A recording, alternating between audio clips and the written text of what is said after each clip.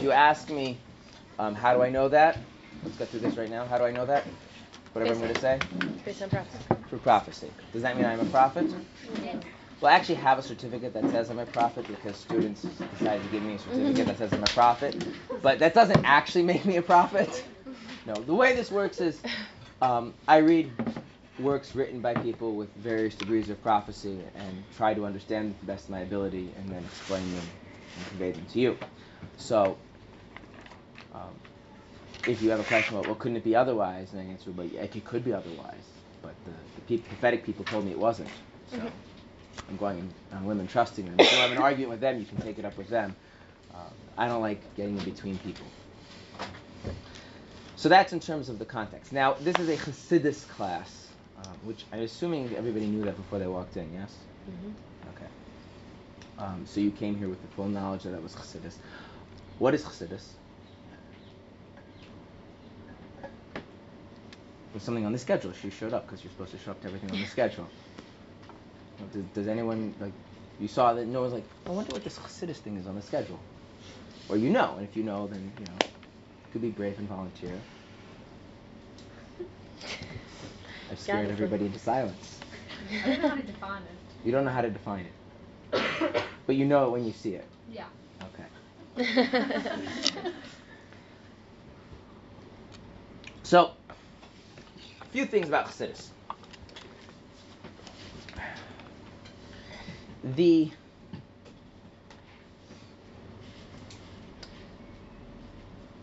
When Chassidus was first revealed, it was very controversial.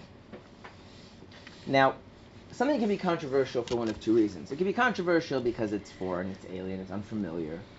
And if that's why it's controversial, what's the solution to that problem? Make it less foreign, alien, or unfamiliar. What?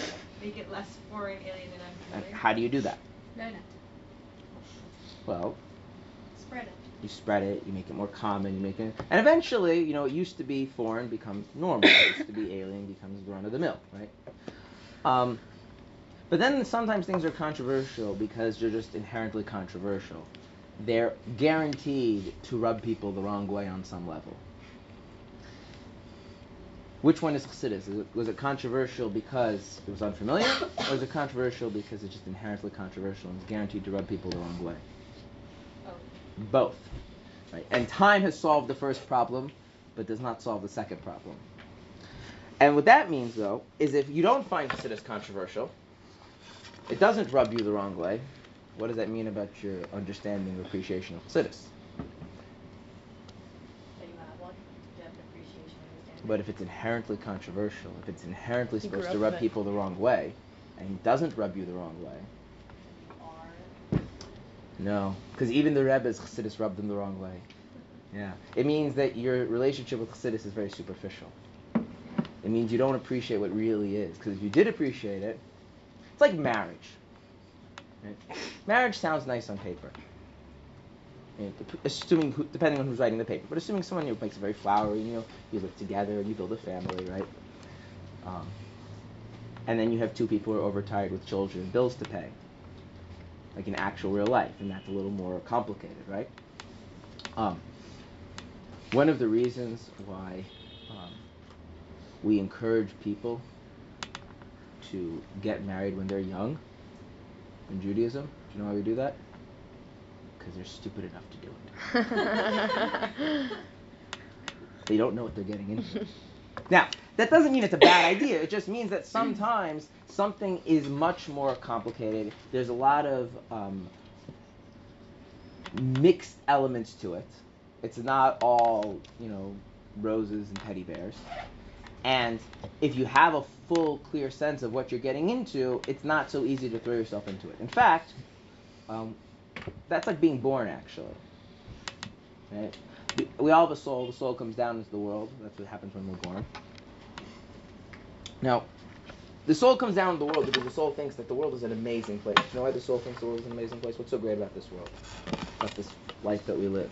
I mean, other than the fact that, we have things like, newspapers and, Facebook. But other than stuff like that, what else is great about this world?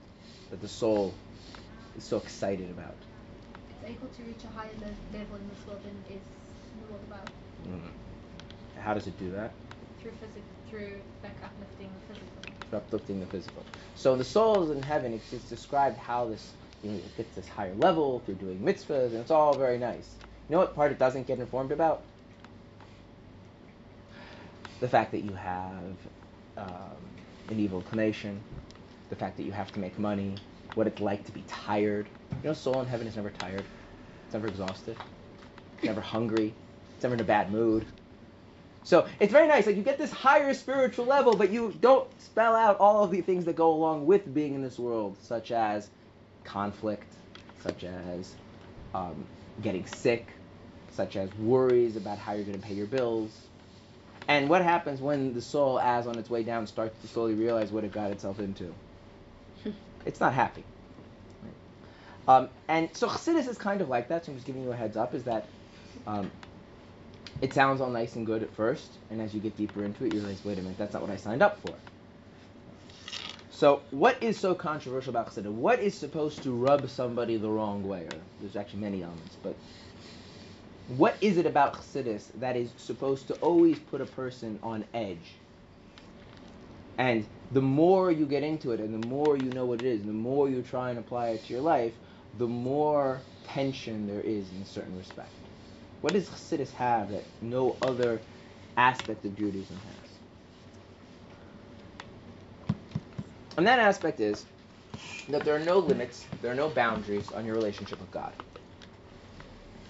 Now, that sounds like a nice thing, right? There's no limits on your relationship. But what does it mean when you say there's no limits on something? Like, let's say, for instance, should there be limits on your marriage? You get married, should you have a limited relationship? Yeah. Yeah. What would be some of the limits that we would want in a marriage? Do you want to have to report where you are at all times to your husband? No, that like, if that's part of, there's something wrong there, yeah? Mm-hmm. How about should you have to share every thought that crosses your mind? Mm-hmm. You should be entitled to some privacy of thought, right? Let's reverse this. Is your husband allowed to have friends that aren't your friends and hang out with them? See, so people need like boundaries on their relationships, right? If you drag the other person in a relationship, whether it's a marriage, a friendship, parents, children, into every aspect of each other's lives, you destroy the relationship. You actually destroy your life. We need privacy of thought. We need the opportunity to have space for ourselves. We need the space to have other relationships that don't necessarily involve this relationship. Now, if there's no boundaries, there's no limits on our relationship with God, so are we supposed to feel like we have to report to God every moment where we are? If there's no boundaries, then God is entitled to know exactly where we are and what we're doing. Is God entitled to know what we're thinking? Yeah. Okay. So you know that, like, that thing you have, like, a conversation with somebody, and they say something, and you want to say something, and then you think better of it because you realize that saying that would, like, wouldn't necessarily be the most productive thing. Mm-hmm. Better that they didn't know that you thought that thought, right? That's like part of the... Little children don't have that ability, and fortunately, you know, they have parents and educators to help them navigate the world. That's why little children will go up to people and say, "You're fat." My daughter does that to me. He does it in Hebrew. He says, "Atash matuz." Unfortunately, I find it funny, but it can really be very offensive to some people, right? But most people have the good sense of just not like letting every thought that occurs in their mind blurting out, right? Did you get that luxury with God? You thought it? You had that instinct? Well, as far as God's concerned, like on some level, that's already part of the relationship. Is that a lot of pressure? Now that you put it that way. Yeah. You know, like you like to prepare yourself, like before I come to class, I think, like, what I'm going to say, how I'm going to present myself, right? Do you get that luxury of putting on your game face with God? No. And so, and just when you think you've figured out how to navigate your relationship with God in whatever way, shape, or form, what does Chassidus try and emphasize and reveal? That by doing that, you've limited the relationship, and there's actually a deeper level. In other words, Chassidus demands deeper and deeper levels of vulnerability and openness to God. You never get to a point where that's enough, you got it good. Now, every human being has a tendency where they want to build themselves up. They want to turn themselves into something that they can be proud of. They want to be able to, whether at the end of the day, at the end of the week, at the end of their life, God forbid, to look back at themselves and say, that's a life well lived. I'm a person that I can be proud of. I've accomplished, I have a certain character. Okay. And that starts with very basic things, like, can you meet your daily responsibilities of making sure you get yourself fed, right? Something little kids can't do. All the way to things like, can you be honest? Can you have integrity when it's inconvenient? Right? Can you help people when it's beyond your comfort zone, right? And what we often do is we channel that drive, to build a closer relationship with people. So, for instance, let's say somebody is a parent and they want to become a better parent. Often, what is the driving force behind that? Is they don't want to look at themselves and say, I'm a failure as a parent, I'm a lousy parent. They want to be able to say, no, I'm doing a good job as a parent. I want to be able to say that I'm proud of myself as a parent. And then you move to the realm of Torah and mitzvahs, and how do we motivate ourselves to grow and to build? A similar way, right? To whatever degree that we find Torah and mitzvahs enhance that kind of person we want to see ourselves as, and we work on incorporating them. And every person, that's different. So there are some people that just means like they do a few Jewish things, where some people means to become like insanely obsessive about all the nuances in halacha, and some people means they want to become very scholarly, whatever it is. But there's this sense that the Torah and the mitzvahs are somehow adding another layer to this building, to this construct that is my life, so that I can be more of a whole person, more of somebody that's life is a successful accomplishment. Now, that drive is very deep inside every person.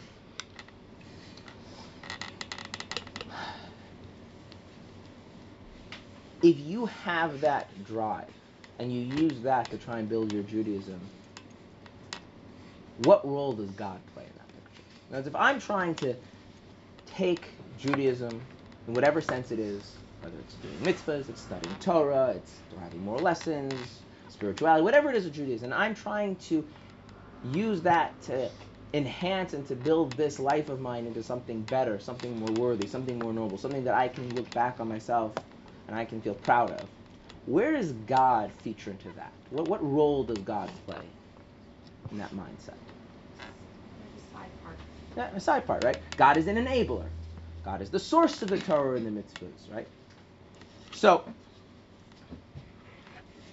we wanted to put this in a rather controversial way, saying basically you're using God for your own benefit, right?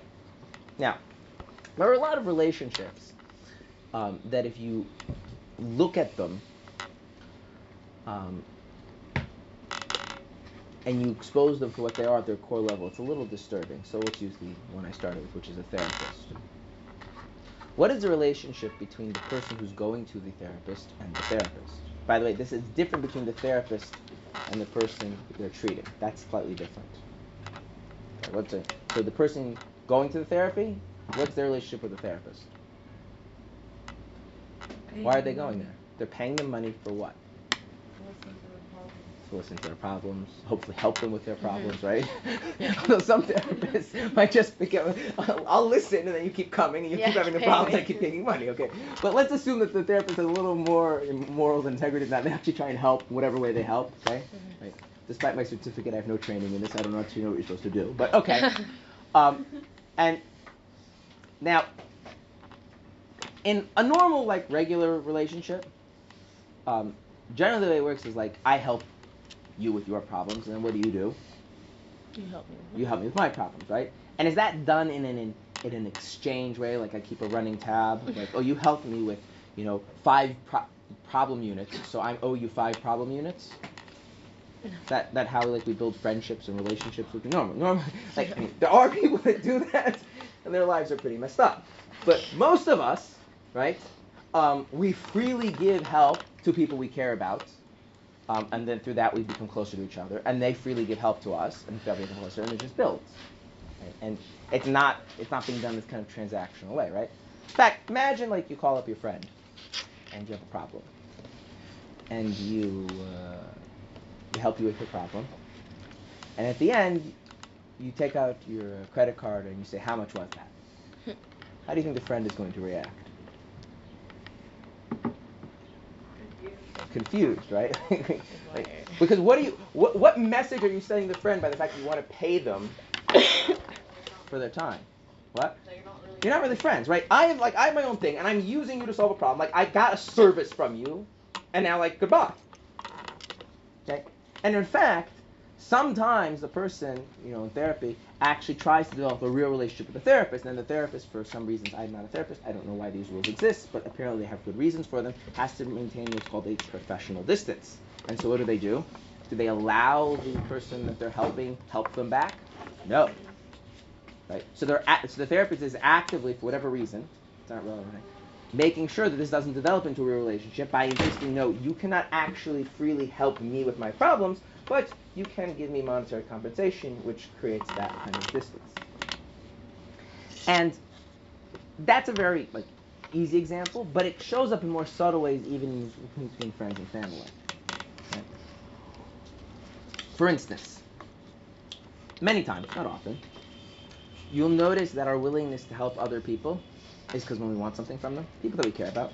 It's not that we never are willing to freely offer help, but many times we're more willing to freely offer our time and our ear and our heart and whatever else because we actually do need something from them.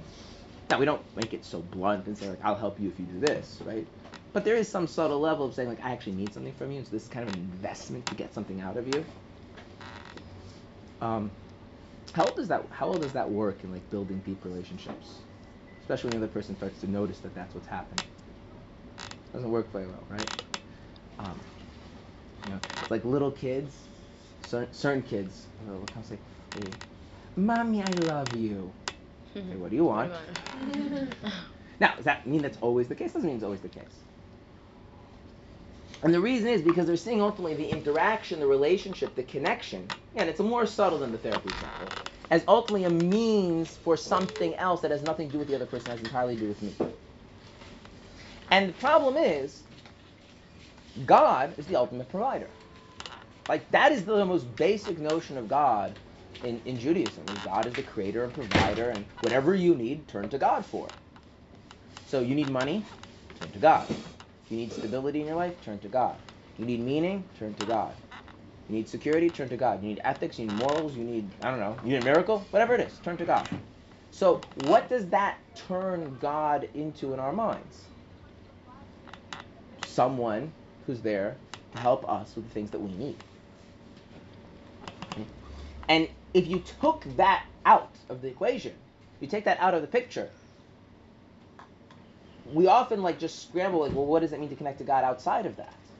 I had a student many years ago who was a recovering addict, and one of the major ways that he got closer to God was through the 12 Steps program.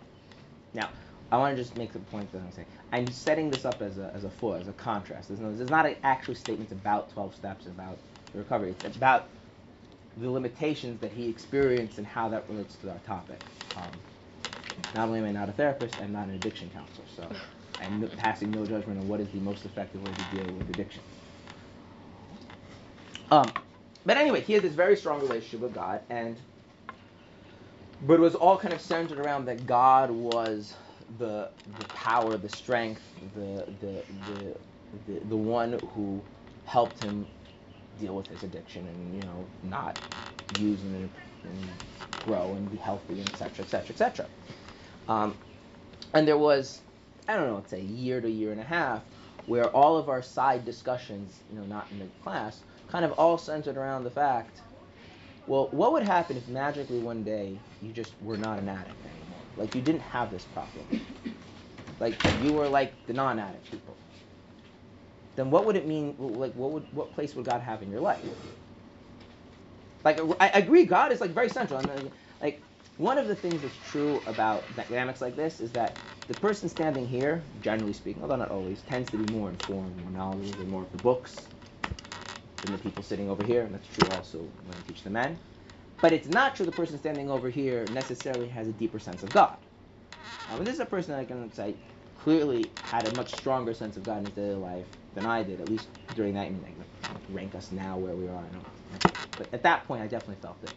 God was much more personally relevant to him. That's the sense I got from him than it was to me.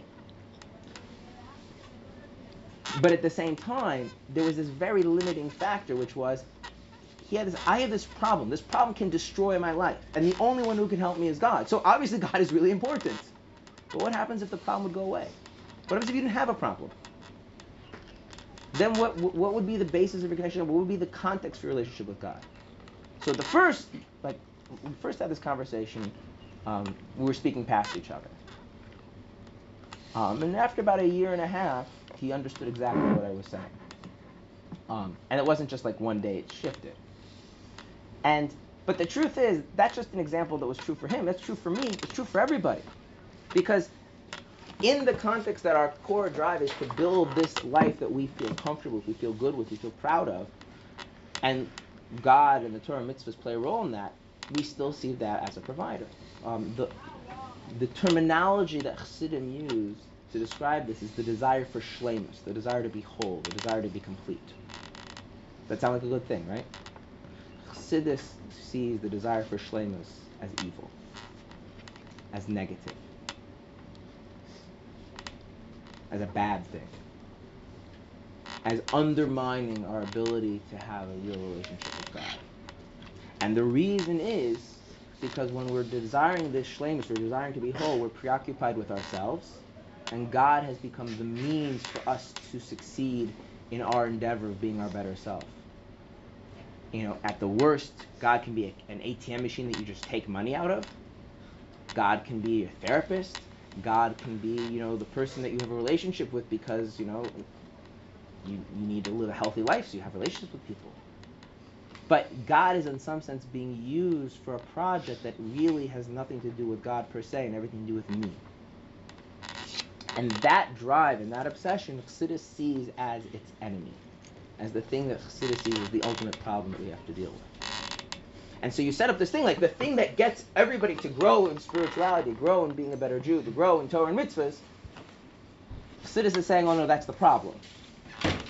See, it would be easy if what Chassidus is saying is that being selfish and being crass, being egotistical, those are bad things. And being sensitive and being loving, being humble, these are good things. That would be not, it's hard. It's not controversial. So, to put this in other words, there was a chassid who came to the second Chabad Rebbe, known as the Mittler Rebbe. Why was he called the Mittler Rebbe? Does anyone know who was called the Mittler Rebbe? Mittler in Yiddish means the middle Rebbe. So take a guess, of the 7 Chabad Rebbes, which one was he? Second one. The second one. I said. You remember. Right, which is why is he called the middle. He was called the middle Rebbe by the 3rd generation. Mm-hmm. Right. The name just stuck. He was not called the middle Rebbe when he was the Rebbe, and he wasn't called the middle Rebbe because, like I said, there's 7, so I guess he's the 4th. No. Once there were 3, so it was the old Rebbe, the middle Rebbe, and then the current Rebbe. But then there were more, but the name stuck. So, we don't have a picture of him. What would be on the upper right there. There's no picture, but that's a cover of his books. What? Who called him that? His Chassidim? No, his son-in-law's Chassidim. The 3rd generation called him the Mittler Rebbe. They actually wanted to call him the previous Rebbe. And when his son-in-law, the 3rd Rebbe, heard that, he was not happy with that. He said he's not previous, he's still relevant.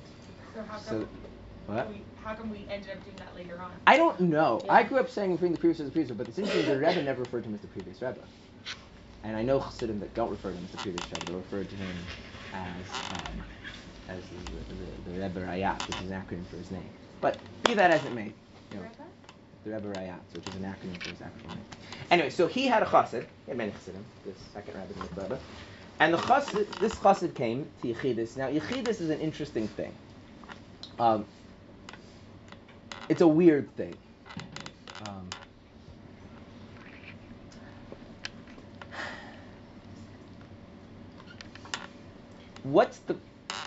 A lot of times people have problems and they want to get advice, yeah? So you go to the next spring event. Yechidus is not really that. Yechidus was the idea that the chassid goes into the Rebbe, and the Rebbe would see the chassid for who the chassid truly is, and reflect that back to the chassid. And therefore, it's kind of like it's encountering your true self, and so it has kind of a value in its own right. It's true that is obviously transformative, but it's not getting advice is so that I can fix a problem. Yechidus ultimately is that it's an encounter. The Rebbe almost mirrors back your true self beyond the limitations you put on yourself, and that's why really Yechidus required a lot of preparation. But this often got filtered through whatever the issues were the person was holding. So this chassid comes into Yechidus, and the Middle Rebbe asks him, "How's your relationship with God going?" He didn't say that in English; it was in Yiddish, but we're gonna paraphrase a little bit. He says, "Oh, it's fine. Nothing. Everything's good. Just, I feel pretty satisfied with myself. But other than that, I don't see anything really seriously wrong. Things are going well. And I feel pretty satisfied. Feel that things are going well." And so the Mikveh Rebbe becomes very serious, and he says, "I want to tell you a story. Way back a long time ago, there was the snake in the Garden of Eden." So there's a snake in the Garden of Eden? Mm-hmm. The snake in the Garden of Eden is the essence of all evil. And the snake was successful in getting Adam and Eve to sin, and that was bad. And then the snake comes back to God and says, "Well, I've got a problem now, because now everybody knows me. They know listening to the snake is a bad idea. A PR problem. How am I supposed to really get people to listen to me if they see how much damage I've caused?" And God says, "Well, this is not a problem. We'll just change your name. From now on, you'll be known as the angel of death." And the fear of death can motivate people to do very bad things, right? People hoard money because they're afraid of death. People steal because they're afraid of death. People will act violently to other people because they're afraid of death. Does that mean they always do? No. But it can be a very, very powerful motivating force to take someone who's supposedly ethical and moral and get them to do stuff that they really shouldn't do. And the angel of death, which is really the snake, was pretty successful, and some very, very disturbing cultures developed in the world that kind of based on how do people cope with the fear of death, involving all sorts of idolatrous practices and violence and very bad stuff. But then a man came along, and his name was Avraham. And Avram taught and preached that God runs the world, and there's no reason to be afraid of death. And as that message sunk in, the idea that you would do things just because of the fear of death became seen as a negative thing, and the angel of death is no longer so successful. So God comes back to God and says, "I have a PR problem. The jig is up." So God says, "From now on, we'll change your name.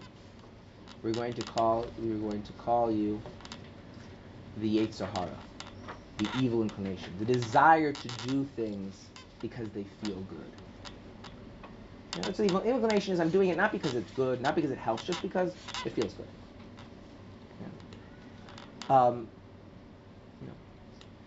Just wanton hedonism. And that worked for a while, until God gave it the Torah. And the Torah outlines how bad it is to listen to the evil inclination, and the reward for overcoming it, and the punishment for it. And the evil inclination comes now and says, well, everyone knows evil inclination is a bad thing. It's right in the name, evil inclination, right? No one wants to listen to the evil inclination. I'm having a very hard time selling my wares. So God says, we'll change your name again, and now we will call you the animal soul. People, they have animalistic needs. They have needs, right? And that worked until the Jewish ethicists, the Baalei Musar, came around, and they taught people that a person has to be a person. A person has to be proud of himself. A person couldn't just succumb to their most base desires because they have needs. You have to work on yourself. So now the animal soul comes back and says, I've got a problem. And so he says, okay, we'll change your name to arrogance. Like everyone wants to feel like they're important. And that worked. So Chassidus came around and said being obsessed with yourself is not such a good thing. And says, so now the snake, which is really the angel of death, which is really the evil inclination, which is really the animal soul, which is really our arrogance, now comes in the form of being satisfied with yourself. Being like, I'm doing good. And so then the Mitzvah looked at him and says, you have a very big problem. If you're satisfied with yourself, if things are going well, you've succumbed to the source of all evil. Now, does it look in the most grotesque form? No. But because evil is not about violence per se. It's not about being crass or debased per se. What it's about is keeping God out. And keeping God out doesn't mean that God has to be kept out completely. There's room for God if God's going to play by my rules. But that's the thing. God playing by my rules isn't God. God doesn't have limits. God doesn't have restrictions. And when someone says, yeah, there's room for God in my life on my schedule and on my terms, it doesn't matter what those terms are. Those terms could be the most loftiest, sublime, holy things. We're basically telling God, I'm not interested in you for what you are, you as some sort of pure, infinite, absolute being.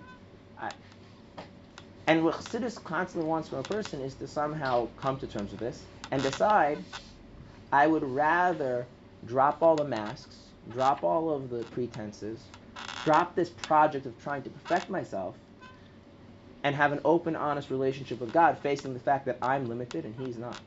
I'm mortal and He's immortal. I'm bound by time and space and He isn't. And to surrender myself over to Him for who He is, wherever that leads. And that, no matter how much you do that, it can fall into a pattern.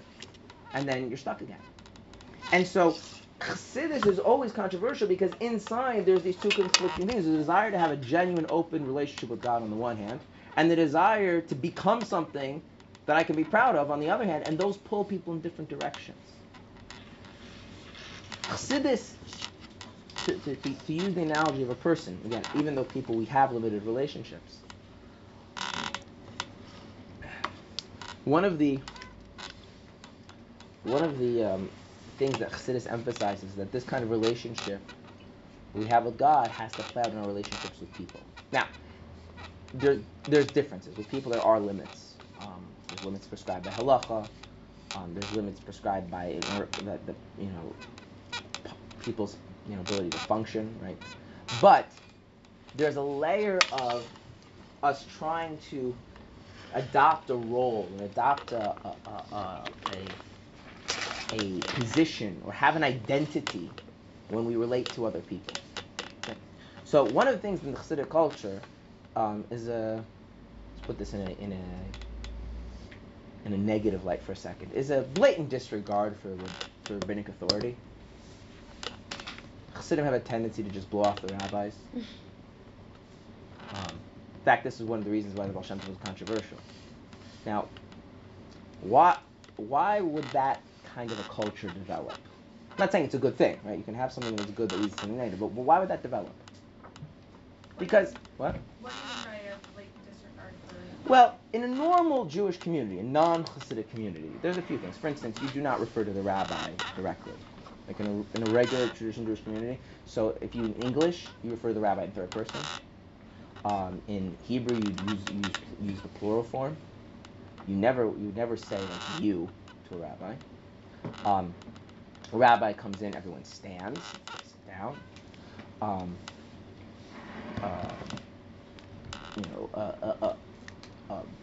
There's a lot of formality in terms of that's supposed to mediating how the people relate to the rabbi. Now, in contrast, one of my experiences in my youth is I was in 770. 770 is like a sardine can of Hasidim. So, and this was a transformative experience. And I say transformative doesn't mean that at the moment it transformed me, but it was something that as I unpacked and revisited over and over, I found to be very transformative. I was in 770 and I was squished. This was one of my first times as an older person in 770. And I did not find the experience relatively pleasant, to put it mildly. And someone pointed out to me, look over there. I looked over there and I saw this elderly rabbi. I assumed he was a rabbi. I actually knew who he was. And he was sitting on a bench, kind of crammed like this, with a little booklet, Chassidus, trying to learn. And next to him was this 15-year-old yeshiva bacher, and on this side was like a 15-year-old yeshiva bacher. And like they could have just like gotten up and like stood somewhere in the cute hut space, but they're sitting, he's sitting all squished together, and he like seems like doesn't seem anything wrong with that. Now, basic decency. This person happened to be the chief rabbi of Kfar Chabad. So like basic decency, like he's the chief rabbi of a city, and you're a 15-year-old. Like give him some space, like move, like find somewhere else to be. Now, I don't want to get into what the 15-year-olds were thinking. What was he thinking? Grateful. That's fine. In fact, grateful. Why? He has no place to sit. Deeper than that. Deeper than that. He doesn't feel his own status. Yeah. What can't he do when he's the chief rabbi of Kfar Chabad, in Kfar Chabad?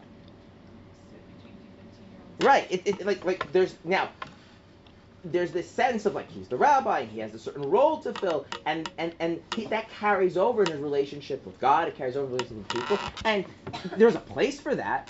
It's useful, but it's also a barrier. And now as he's sitting squashed between two 15-year-olds, right? He and them, they're just Jews connecting to their Creator, nothing more. And that's the idea of the Chassidic gathering, Chassidic Verbrengen. And that's why Chassidim would often travel for a very long time to come to a place where they're with all the other Chassidim. What ended up happening from that is, okay, so the rabbi's not standing on his dignity, he's not insisting everyone stands up because he doesn't want that to become a barrier, and then people who just don't necessarily have the most respect for the rabbi to begin with. So in many Jewish communities, like it's unheard of to refer to the rabbi by their first name when speaking about them. In the Chassidic communities, it's like run of the mill. And this idea that we're not standing on ceremony, the idea that every single person is working very hard not to build up a persona in their own mind of who they are, then they use that to mediate their relationship with other people and the relationship with God. That's a very challenging thing because you do need some amount of rules to like have society work. I mean, we're not saying you should totally destroy that, right? There's still what people need in order to have healthy functioning, and there's halacha. But at the same time, the things like status and success are now seen to be obstacles. As someone once put it to me when I was younger, was that a chassid learns to be embarrassed by the thing that other people are proud of. Person works hard to work on a character trait, to be nicer, let's say, and they work really hard, and they succeed, and they become a nicer person. How do they feel? They usually feel proud of themselves, right? How does a chassid feel? Embarrassed that his whole working on his character, becoming a nicer person, is all about him and his wanting to be, and that there's all of this, that every time they're working on being nice, what are they preoccupied with? How nice of a person I am, instead of just like being nice with a person. Generally just, there's a Hebrew word, zorem, to flow, just let it be. And there's a big question, how do you do this? It's kind of like lifting yourself up by the ears. If you try and lift yourself up by the ears, you can't do it, because the thing supporting your arms is yourself, right? If you're trying to work on yourself so that you can be less into yourself, what's the problem? Still about yourself. And this is why the more Chassidus becomes about having this ultimate vulnerable relationship with God, and not so much about just nice, inspiring things, it becomes more and more personally difficult, more and more personally controversial. How do you do that? If I put in effort, well, then it becomes about me. If I don't put in effort, then nothing's going to happen. If I work on making myself more vulnerable, then isn't that me just trying to like create a new persona, a vulnerable persona? Some people do this. Some people have a way of being very into themselves by not being into themselves. So, some people, their persona is, I'm the one that listens to everybody. I don't interrupt everybody. I hear what everyone's saying. And what's underneath and motivating that is the sense of wanting to have this firm, stable sense of who I am, what's my place, and what do I contribute. I saw an essay someone wrote for something, and they wrote, I'm the person that always helps the conversation get started. I mean, it's good to have people like that, but like, if you're walking around with that in your head, like, it's like you come to, just imagine, you come to a place, you come to a classroom, you come to a bunch of people sitting around, right? And instead of like you genuinely looking at the other people and seeing them and them expecting them to see you, you're like, okay, I'm the conversation starter. Now you're gonna play a role, and like, you know, and you see this like in kids in school, like this one's the class clown, and this one's for this, and this one's for that. And we do that as adults too. We do it in our marriages, we do it in our parenting, we do it in our friendships, and we do it with God. And then when we try not to do it, what subtly happens, you just replace one identity, one persona with another. You kind of need labels. Right. And so this becomes the question with how does Chassidus get around this problem? Okay. And we have 45 minutes left for me to tell you. You have a question? Well, I mean, now that you just said that, it kind of asked the question, but I was just going to ask, like, how what you were talking about fits in with the hierarchy that exists within Judaism, like Levim and Kohanim, you know, if they do fulfill a purpose that another Jew can't because of a certain connection to Hashem. So, even though it's still about their connection, their personal connection to Hashem, they're still doing it on behalf of the whole. Right. Okay. So the answer to that is that Chassidus, one of the ideas of Chassidus, which I'm not going to elaborate too much on, is that difference does not imply hierarchy. Okay. And so, and the example that you can use is, say, which would you rather lose, your eyes or your ears? Or would you rather lose neither? Because there's not a clear hierarchy. Right. Like it's not, you don't think about it that way, right? You're like, I mean, Sure. The eyes are good for certain things, the ears are good for other things. I like having both, and they complement each other, Sure. right? I wouldn't put them in like a strict hierarchy, like saying, well, this one's expendable as long as I keep that one. And so what Chassidus often will try and do is say every distinction in Judaism, which might be classically understood as a hierarchy, is really just complementary. And like working as a part of a greater. Right. So that's why the Baal Shem Tov, wanted everyone to appreciate the simple Jews who didn't know which way to hold the siddur are contributing something that the scholars aren't able to contribute, and vice versa. So rather than it being a hierarchy, it's a synthesis. Okay. But that's a broad topic in Chassidus because you do have to address that. We're not all supposed to be just like our own little individual things. Okay. All right. So that's one controversial thing. Here's another controversial thing.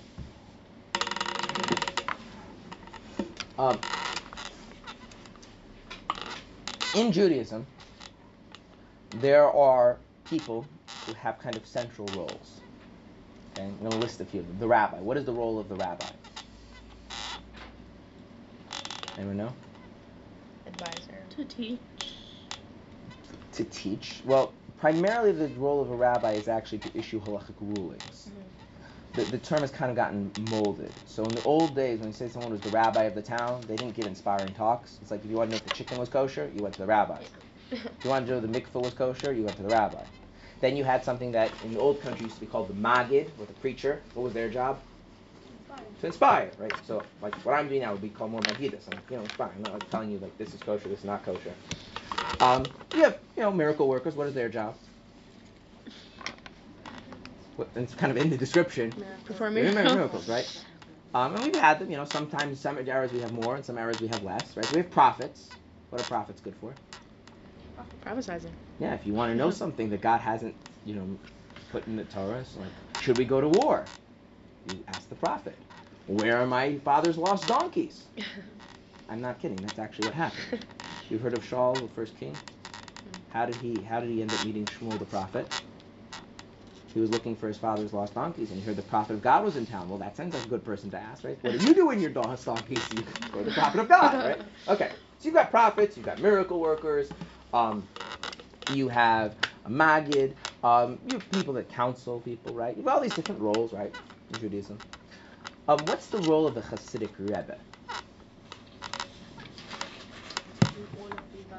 I mean, they might, but not always. Like, for instance, the Rebbe said very clearly that, as a general rule, he avoids being a rabbi in the halachic sense, only if he feels it's absolutely necessary. He prefers to send those issues to other people. So, like, if you were to ask the Rebbe a halachic question, it's very rare that the Rebbe would ever respond. He would generally refer you to some other halachic authority. Why was that?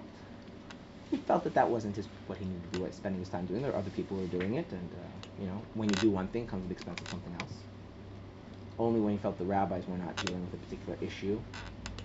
Like, I don't know, an example is the halachic permissibility of prostate surgery. It was a big issue in the 1950s, and the rabbis were kind of like not touching on the topic, so they never brought that up. Weird things like that. Okay. But then you have Chassidic rabbis who are halachic authorities. The Alter, the first Chabad rabbi, he was a halachic authority. So that may or may not be the case. Some Chassidic rabbis do a lot of miracles, some don't. Some want to be very prophetic and openly reveal prophecy, some don't. I mean, they could all those things, but that's not what it is. What is the role of a Chassidic rabbi? So, I'll give you a hint. I already alluded to it earlier. See if anyone's paying attention. See if people are paying attention in class. Paying attention, not knowing the answer, not directly correlated. I know. Well, it's a combination of paying attention and then, making an educated guess. Yeah. To bring you closer to Hashem. To bring you closer to Hashem. To bring you closer to Hashem. Now, I want to be very clear. Bringing you closer to Hashem does not mean other things. It doesn't mean tell you how to do mitzvahs. Although if you're closer to Hashem, you probably will do more mitzvahs. It doesn't mean solve your problems. Although if you're closer to Hashem, your problems will probably get solved. But the ultimate thing is, how do you get the person to be closer to Hashem? Or to put it in a more Chassidic way, how do you get the person to have a connection with Hashem that is for Hashem on Hashem's terms and not using Hashem for my own personal shleimus, my own personal project? In other words, you can't lift yourself up by your own ears, right? Can someone else lift you up by your ears? Yeah. So then what's the idea of a rabbi? That if you can't build your way out of this problem. You can't think your way out of this problem. You can't the minute you try and just really say, oh, this way of being isn't good, now I'm going to try to be another way of being, you turn that into a whole persona, into a whole identity, into a whole label. So then what do you need? Someone else to pull you out of it. Someone else to analogy that's often used, someone else to kindle the flame that you don't have. And then when it's there, when there's this sense, when there's this experience of having a relationship with God, which is not a means to something else. It's not for building up something else. And therefore it's not limited by anything. Once I've experienced that, now it's a question of just how's that maintained. And so this is why the idea of a Chassidic Rebbe is very controversial, because all of a sudden you're saying, here's this other person, and I'm not going to them because they know more halacha than me. They know more Jewish law. I'm not going to them because they're a prophet. I'm not going to them because they're smarter than me, they're wiser than me. Why am I going to them? Because they're closer to God than me? That sounds a little bit disturbing, right? Aren't we all supposed to have our own direct relationship with God? Mm-hmm. Right. And that's why, although in Judaism we have no problem with prophets, we have no problem with miracle workers, the idea of Chassidic Rebbe when it came around was controversial, and still many people find it controversial, because the Chassidic Rebbe is not there to use their wisdom, their prophecy, their guidance for something, but is actually meant to be, in some sense, a bridge to a more authentic relationship with God. And how does that work? How can I have a direct relationship with God if at the same time I'm going to this other person? Yeah. You mentioned earlier that what the Rebbe had the ability to do was mirror yourself to you. That's right. So it's not really you're going to this person to get this higher connection, but really you're going to someone to show you, to check yourself. Sometimes you can't see, yourself from your own perspective. Right. In other words, it's not that. The idea is that it's for instance, what I'm teaching you now is written in books, right? For argument's sake, let's say all those books are in Hebrew, and for argument's sake, let's say none of you speak or read Hebrew. Okay.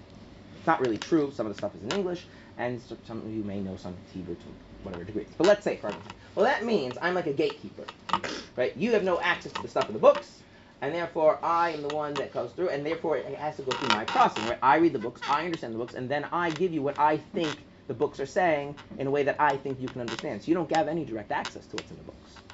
Is that a good way to learn stuff? Mm-hmm. No. So if you want to take your Judaism seriously, what should you set as a goal for yourself? In Hebrew? That's right. And what kind of Hebrew? The Hebrew that allows you to buy stuff in the shuk, or the Hebrew that allows you to learn Chumash with Rashi? It's not the same Hebrew. It's not the same Hebrew. That's why there's translations in English. Do you know Israelis have translations in Hebrew? Yeah. Do you want to know what that's? Anyone here remember learning Shakespeare in school? It's in English. Did you understand it all? Right. No. Different English, right? Kind of like roughly, but sometimes the words have the exact opposite meaning. There's an art scroll Gemara translated in modern Hebrew. There's a siddur with a modern Hebrew translation. Because, just because you speak modern Hebrew doesn't mean you know the Hebrew that of, the Tanakh and the Hebrew of the medieval commentators and the Hebrew of Chassidus. It's a different Hebrew. Anyway, so you want to be able to have that kind of act. That's not what we're talking about. It's more like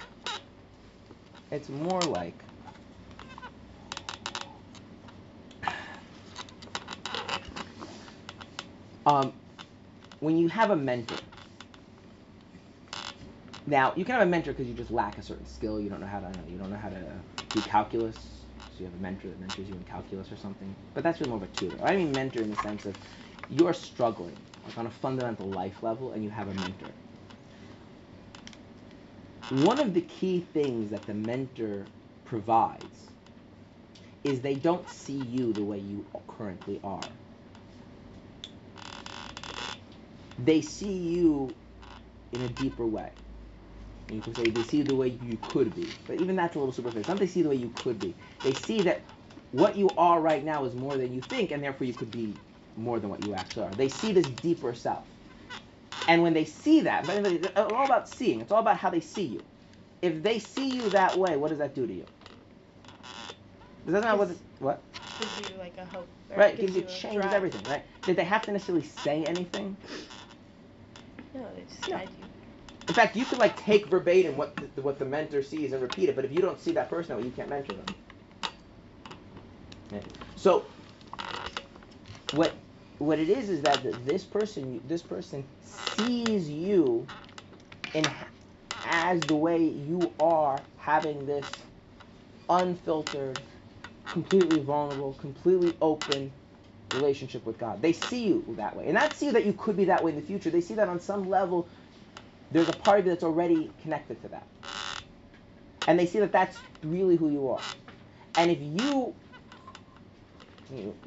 are seen that way, and you feel that you're seen that way, that takes you out of it. It changes your whole experience of yourself. And that's why, for instance, the first Hasidic Rebbe, was the first Hasidic Rebbe? Anyone know?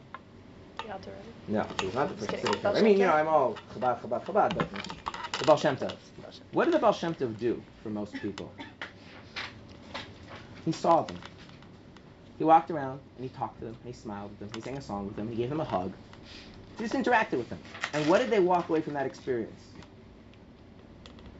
This sense that they have this ability, or this part of themselves that has this connection to God that isn't filtered, it isn't limited, it's not part of being a persona. In fact, you know who he had an easier time with? The simpler people who didn't have such a well-developed persona. Who did Baal Shem Tov have a hard time with? The learned people, the scholars, the rabbinic establishment. Right? That was a whole thing to get to, because it's like if you're mentoring somebody, you can see them that way, but getting them to feel that you see them that way, that's a challenge. And the more they're entrenched in it, the harder it is. In fact, there's an interesting story that helps illustrate this. Does anyone know who succeeded the Baal Shem Tov as the leader of the Hasidic movement? The Maggid of Mezrich. What was the Maggid's job? To inspire. That's why he's called the Maggid. Do you know what the Alter Rebbe was called, the founder of Chabad, during his lifetime? The Maggid of the founder of Chabad. Do you know what he was called during his lifetime? The Maggid of Liozna. Because what was his official job? To give inspiring talks in the city of Liozna. So, anyway, the Maggid, who's a very big Torah scholar. Yeah. So why's the Maggid of Mezrich named as the Maggid of Mezrich? Because,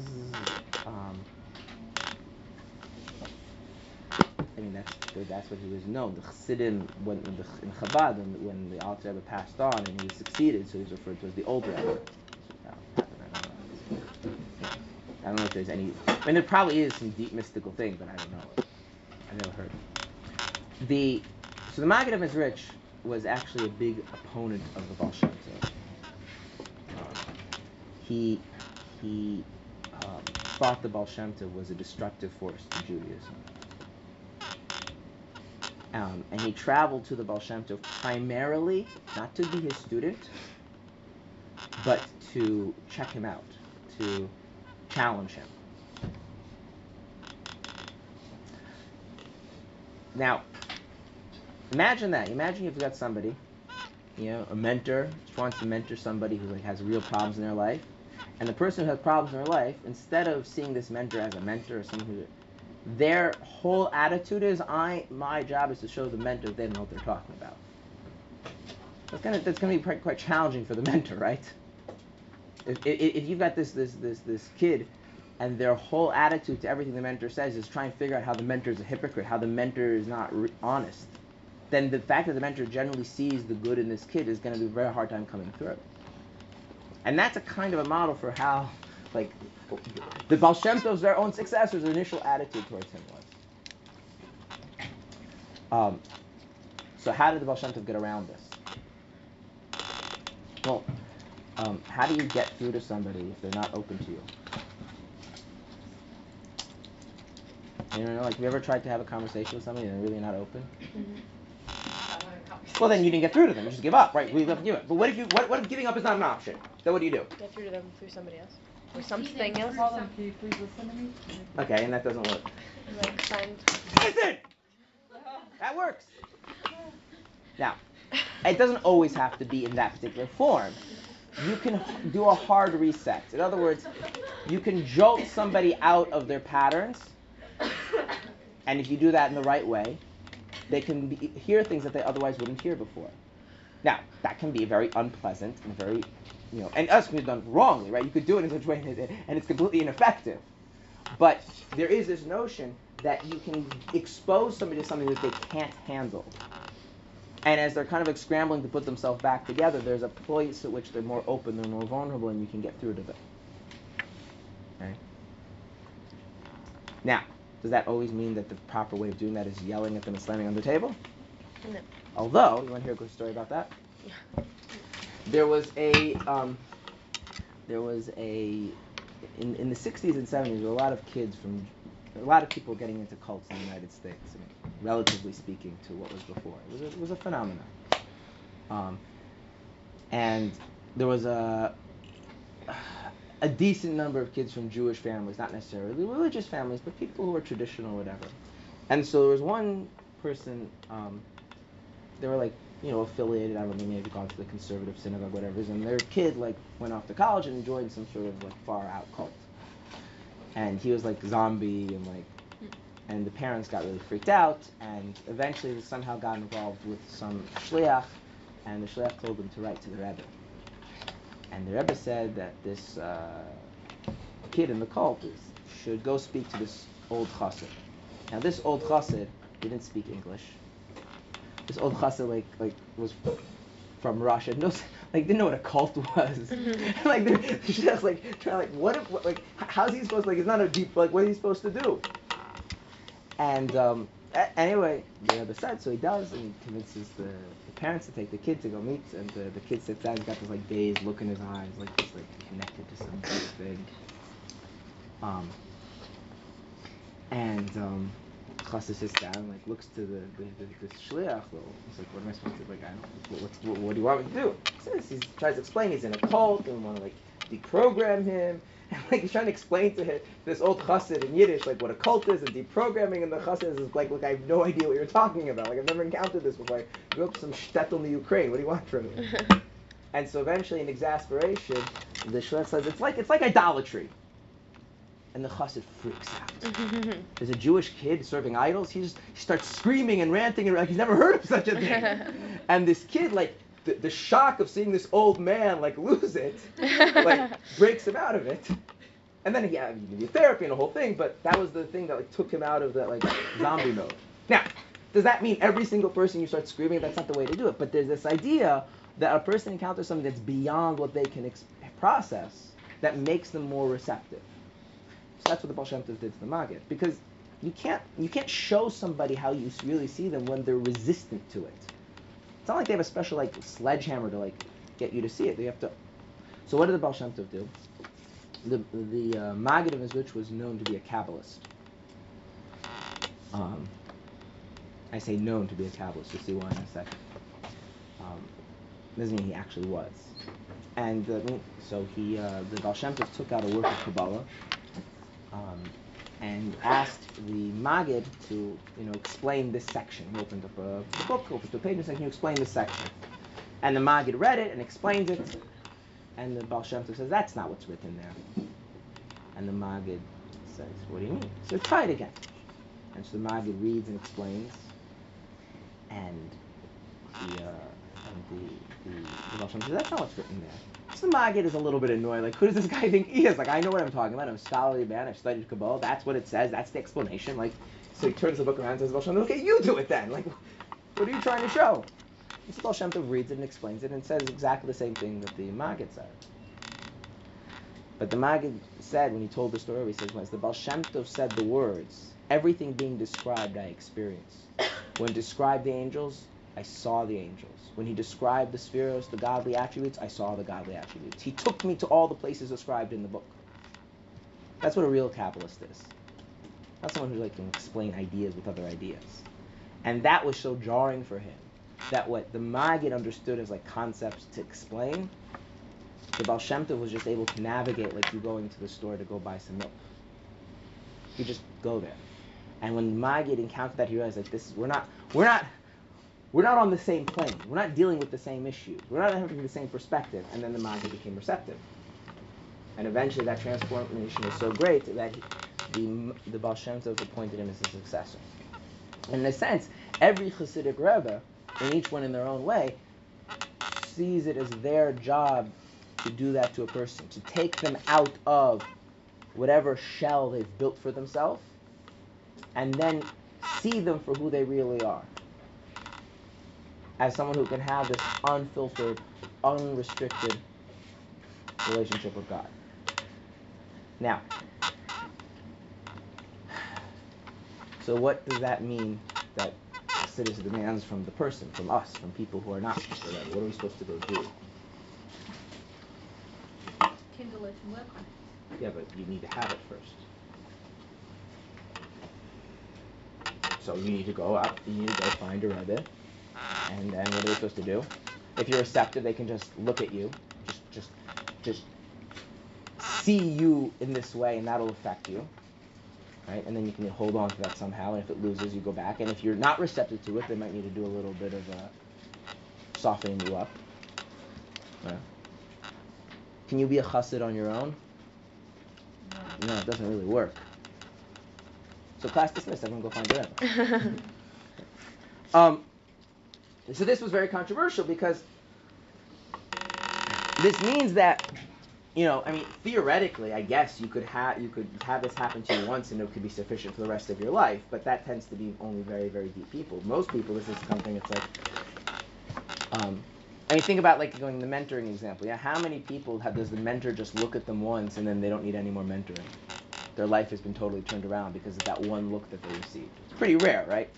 Usually it needs to be that look needs to be inculcated and developed and maintained and so this idea of this relationship centering around getting that look, being seen that way, maintaining that, and it develops this whole new culture, this whole new lifestyle. And that starts to look very different than, just going to the rabbi with a question. Have you ever heard of a tish? Mm-hmm. Do you know what a tish is for? Okay. Sometimes, depending on the particular thing, right? But shirayim is there's an idea that eating the leftover food from a tzaddik. It's based on the idea that in the temple, the kohen would offer the sacrifice and eat from the sacrifice, and then the owners would also sometimes eat from the sacrifice. So that spiritual idea can also play out with the tzaddik, not in the full sense of the temple, but it's But you have you see a picture of a tish. You got all these people standing around and gazing down at this Rebbe, and so you think the Rebbe's going to say these very profound ideas. But in a lot of Hasidic communities, the Rebbe doesn't say much of anything at a tish, and if he does, it's very hard to hear him, and most people don't understand it anyway. So what's the point of a tish? Why would all these people gather around? Tish is Yiddish for a table. Gather around this table to watch the tzaddik eat, shalosh Shabbos. especially if they're not going to understand what he says, if he decides to say anything wrong. Many Chassidic rabbis don't say anything, or they say something that's intentionally very cryptic. The idea is, you want the tzaddik to look at you, and you want to feel that you're being looked at. And then what happens? You see yourself differently. That's the point. Of course, there's a tiny bit of a problem, which is you have to have somebody that really is like that. You can't just like take any yokel like me and sit him in front of a table and like expect that to work. But the other thing is, it's not a magic trick, right? Just like the mentoring thing, like it has to cultivate with some kind of relationship, some kind of a sensitivity. And so, I live in a town where there's a lot of Chassidim, non-Chabad Chassidim. And so on Yom Tif, on the holidays, like Rosh Hashanah, Shavuos, it's like empty. Where is everybody? Most of the Hasidic people, they go spend their Yom Tif, spend the holiday by the Rebbe. And you say, what are they doing there? They're going to get to be by the Tish, and they're going to stand there in these bleachers and watch, and hopefully they're expecting to get seen, and that's supposed to have some effect on them. And that goes all the way back to the Baal Shem Tov. The Shem Tov would just have a big table, and every yukel and every shmukel would sit around the table, and the Baal Shem Tov was trying to get them to feel. Is that a concept like embodied in the Chabad world as well? So that's what I want to get at. So that's, up till now, we've just spoken about Chassidus, and I did not in any way mention Chabad. Okay? But we are now going to move, actually, to in what sense Chabad, like what Chabad does with that. The Alter, the first Chabad Rebbe, what did he take with Chassidus, and how did he mold it? How did he shape it? Yeah. How are we able to limit, though, that connection that we're able to get to Hashem, to one person? Not to a person, but to a Rebbe, that you're limiting, if someone isn't able to see the Rebbe, then they're not able to have that connection to Hashem. So that's one of the issues that the Alter Rebbe had with this, is that, it requires everyone to go to the tzaddik, requires everyone to go to the Rebbe. And that's not always available to everybody. That's one issue. There's another issue. And the issue is like this. On some level,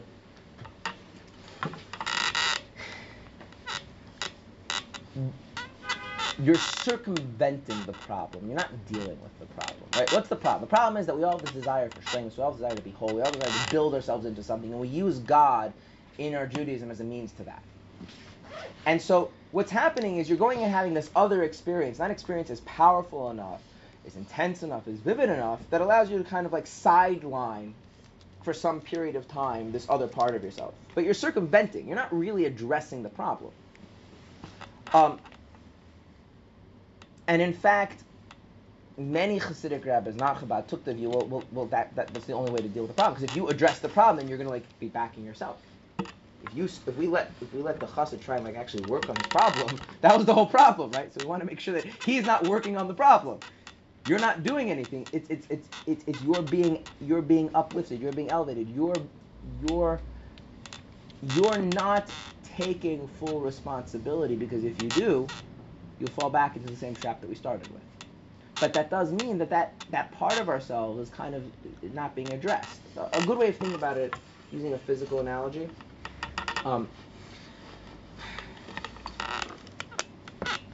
we use water to clean. Now, one of the ways we use water to clean is we just dilute stuff. It's not nice to think about this, but in your water, there's all sorts of stuff there, right? Now, if you put more water in, then the other stuff is less noticeable. Put enough water in, you get to the point you can't tell the difference, right? But how would you tell whether your water has impurities in it or things in it versus not? How do you know if you have like pure water or water with stuff in it? Clear. What? So if you dilute the water and the other stuff in it enough, right? I'm not talking the chemical test. I'm talking like in our actual experience. If you dilute the water enough, you get to the point you can't taste the stuff in it. You can't. But let's use the example of sediments. If you have sediments in the water, it's very simple. You take pure water, like pure H2O. You put it in a hot water boiler that's perfectly clean, and you boil it out. You can boil as much water as you want. will ever develop that, what's it called in English? The residue. Yeah, that residue, what's it called? In Hebrew it's called avenit. I forgot what it's called in English now. That silt, yeah. Yeah, those calcium deposits. It won't develop it because it wasn't in there. But you know what? If you use regular water, it develops it, right? So what happens is, if you remove the water, you uncover that it was always there all along. And so, in a similar sense, as long as that experience, that residue of what it was like to be seen that way exists, like the fact that we're preoccupied with ourselves is kind of like being sidelined. But as that experience starts to fade, what do we discover? We're just as obsessed with ourselves as we always were. It hasn't really changed. And so for those two reasons, among others, the Alter Rebbe felt there's something missing in this whole system. It's not enough to simply have somebody see you this deeper way and that affect you. Because A, what if you can't see them? And B, then it depends on how powerful and how long that experience lasts. And as it begins to fade, you realize that you haven't really solved the problem. So what the Alter Rebbe said is like this.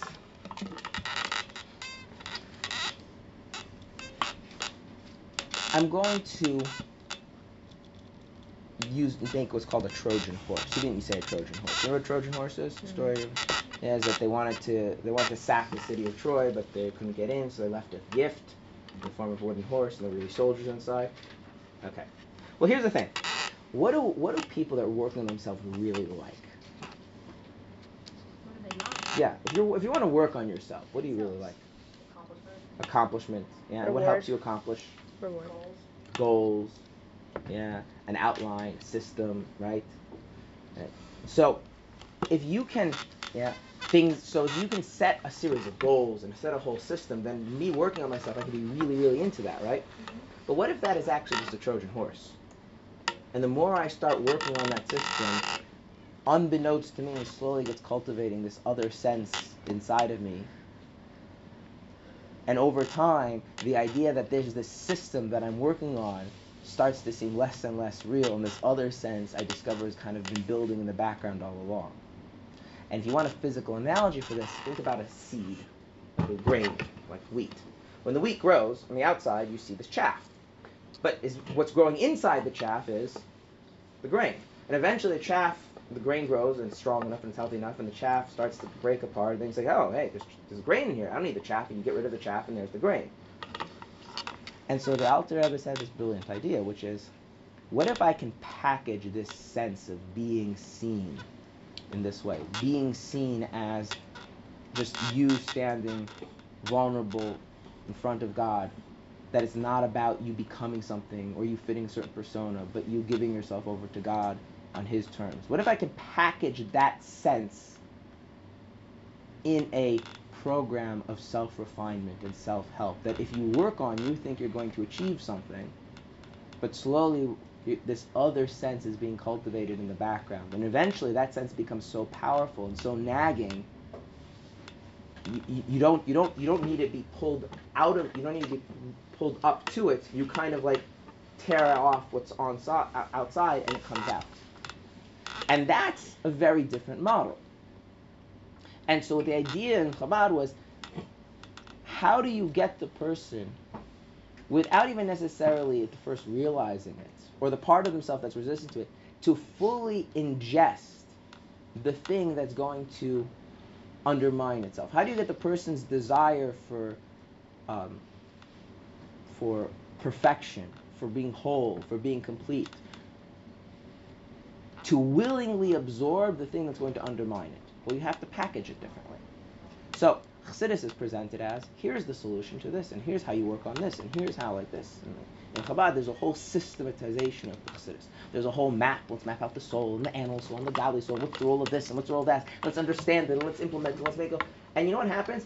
When it's all presented at the beginning, it sounds like this is great like system, and you're going to work it, and you're going to work the 12 steps, whatever it is, 53 steps at a time, or whatever it is, and you're going to succeed in becoming a Beinoni, or whatever it is. But you know what ends up happening as you really work on it? First, you think like, I'm going to succeed at this. Then you start to feel like you're not doing it right, because you're not succeeding, so you must be doing something wrong. And then eventually start to realize, well, well, maybe the thing that I was trying to achieve is not really worth trying to achieve, and you discover there's this other thing that actually really matters, which is being just direct and open and given over to God. And that is built in a very slow and subtle way, in a way that you don't realize it's happening until years later, sometimes months, but usually years later, you turn around and say, wait a minute, the thing that I thought I was trying to achieve was never achieved, and this other thing has happened to me along the way. And what that means, there's a little bit of a bait and switch going on here, right? Have you ever noticed that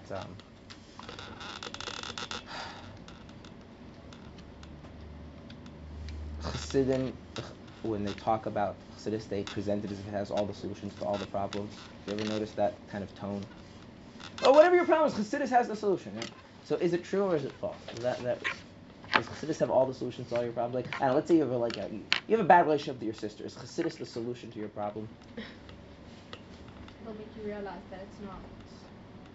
So the answer is yes, but no. It's kind of like maybe that, like, you have the solution to all your problems if you're, like, approaching it the right way. Right. If you would just have this kind of relationship with God, you wouldn't have the problem you have with your sister, or whatever the thing is. Now, again, it doesn't solve like problems like a broken leg. That's all I'm saying, right? But the thing is, it's not like so. Where's the thing? Where's the 5-step thing in navigating my relationship with the sister? That's not there. And so there's this kind of ongoing frustration, because for the Chassidus to work, you have to be kind of pursuing one thing, and then you end up getting something else. You're pursuing trying to become a better person, a holier person, a more devout person, a nicer person, a more sensitive person through the Chassidic model. But then what ends up happening is that you don't necessarily become that. You just start to have the sense that it's not about me becoming anything at all. And as that sense becomes more and more relevant, and you're more open to that, you're more accepting of that, then the problems that come from whatever other things become more manageable. And that means Chassidus is this ongoing, no matter what level you're on, there's these things like, I want to become something. Chassidus telling me I shouldn't become something. Then I try working on Chassidus to become more whatever, and then slowly I discover that Chassidus isn't helping me become the thing I want to become, and I have this other sense that it's not really about becoming, that I now have to become more open with to and more accepting. And that requires a whole lifestyle. That requires a whole culture to maintain. You can't just do that as a side project. It's like one of the things that I noticed, contrasting me living in a community where there's lots of little kids, and my siblings, specifically my brother who lives in a community where there are not lots of little kids, is how much having a child is a limiting factor when you don't have a society built around having little kids. For instance, where I live, there's lots of parks. Like, everybody has lots of kids, babysitting. It's like it's part of life. So it's like something, the whole thing is built around that. But where my brother lives, it's like, a few people have a kid, and then a few years later, a few people have a kid, and so everybody's kid is like their personal individual project between them and their spouse and their grandparents, and that's it. And it changes and it puts a kind of pressure and a burden. And so Chassidim always felt that if this is such a radical change in how we're going to live our lives, you can't just make that your personal side project. Maybe you're stuck in the middle of nowhere and you're the only person around, and so you're going to have to do it on your own. But all things being equal, it needs to be done in a supportive community where you have a group of people who are doing that. So these things become part of the norm, part of the atmosphere. And it's not all the pressure is on me, because it is a big change. It is a big shift in how we approach life. In other words, in a certain level, the change from from approaching things as a chassid versus not a chassid is a bigger change than being religious versus not religious. Because what's the difference between being religious and not religious? Do you eat cheeseburgers or do you not eat cheeseburgers? Do you keep Shabbos? Do you not keep Shabbos? In other words, there's a list of behaviors you either do or don't do. But you can put those behaviors in whatever model of life you had. So let's say before a person's religious, they want to live a meaningful life of family and whatever. Can you put religiosity into that model? Sure. You could also take it out, right? But what Chassidus is saying, there's a whole different model that means to be alive, what we're about, who we are, that rubs against our most basic instinct as human beings, which is a desire to be something that we're proud of. And the idea that you're going to walk around with that kind of pressure to like live up to that on your own is a little ridiculous for most of us. And so Chassidus doesn't just like an idea, and Chassidus isn't just like a program. Chassidus ends up becoming a whole lifestyle and a whole culture. Now, because we're running one little thing about cultures. If you have a bunch of people in a whole culture, does that mean everything in the culture is always ideal? If a bunch of people get together, is there guaranteed going to be friction? Is there guaranteed going to be some things are taken the wrong way? Yeah. And so that's part of the other issue, is that if being involved in Chassidus fully really involves the culture and the community and all that, it's not just a bunch of ideas you can implement on the side, I don't know if it's a personal project, then that means also willingness to, deal with some of the stuff that's maybe not the most, not really so positive, and theoretically would be nice to get rid of, but it's the way it is. To give you an example, just not from Chassidus, just in a general thing, one of the things that men have to do is daven with a minyan, a quorum of 10 men. So someone once asked a non-religious woman, once asked an Orthodox rabbi, she wanted to make like a woman's minyan. She's like, how do you get the minyan to work? And he said, well, what's the problem? It's like, this one wants it too fast, and this one's too slow, and this one this, and too much singing, not enough singing, like everybody's got their issues, right? He says, well, you got 10 people that want to be there? She says, yeah, well, that's your problem. A minyan is made of 10 men who'd rather not be there. That's what makes a minyan work. Because you never find, like, if you get 10 people together, like, it's never going to be at everyone's pace, right?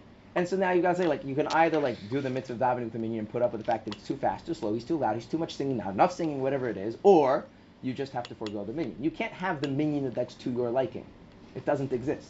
And that's kind of the education the Jewish man gets, is that davening with the minyan means doing it because you have to, not because of your liking. Now, you might find ones more to your liking, but there'll always be that one guy.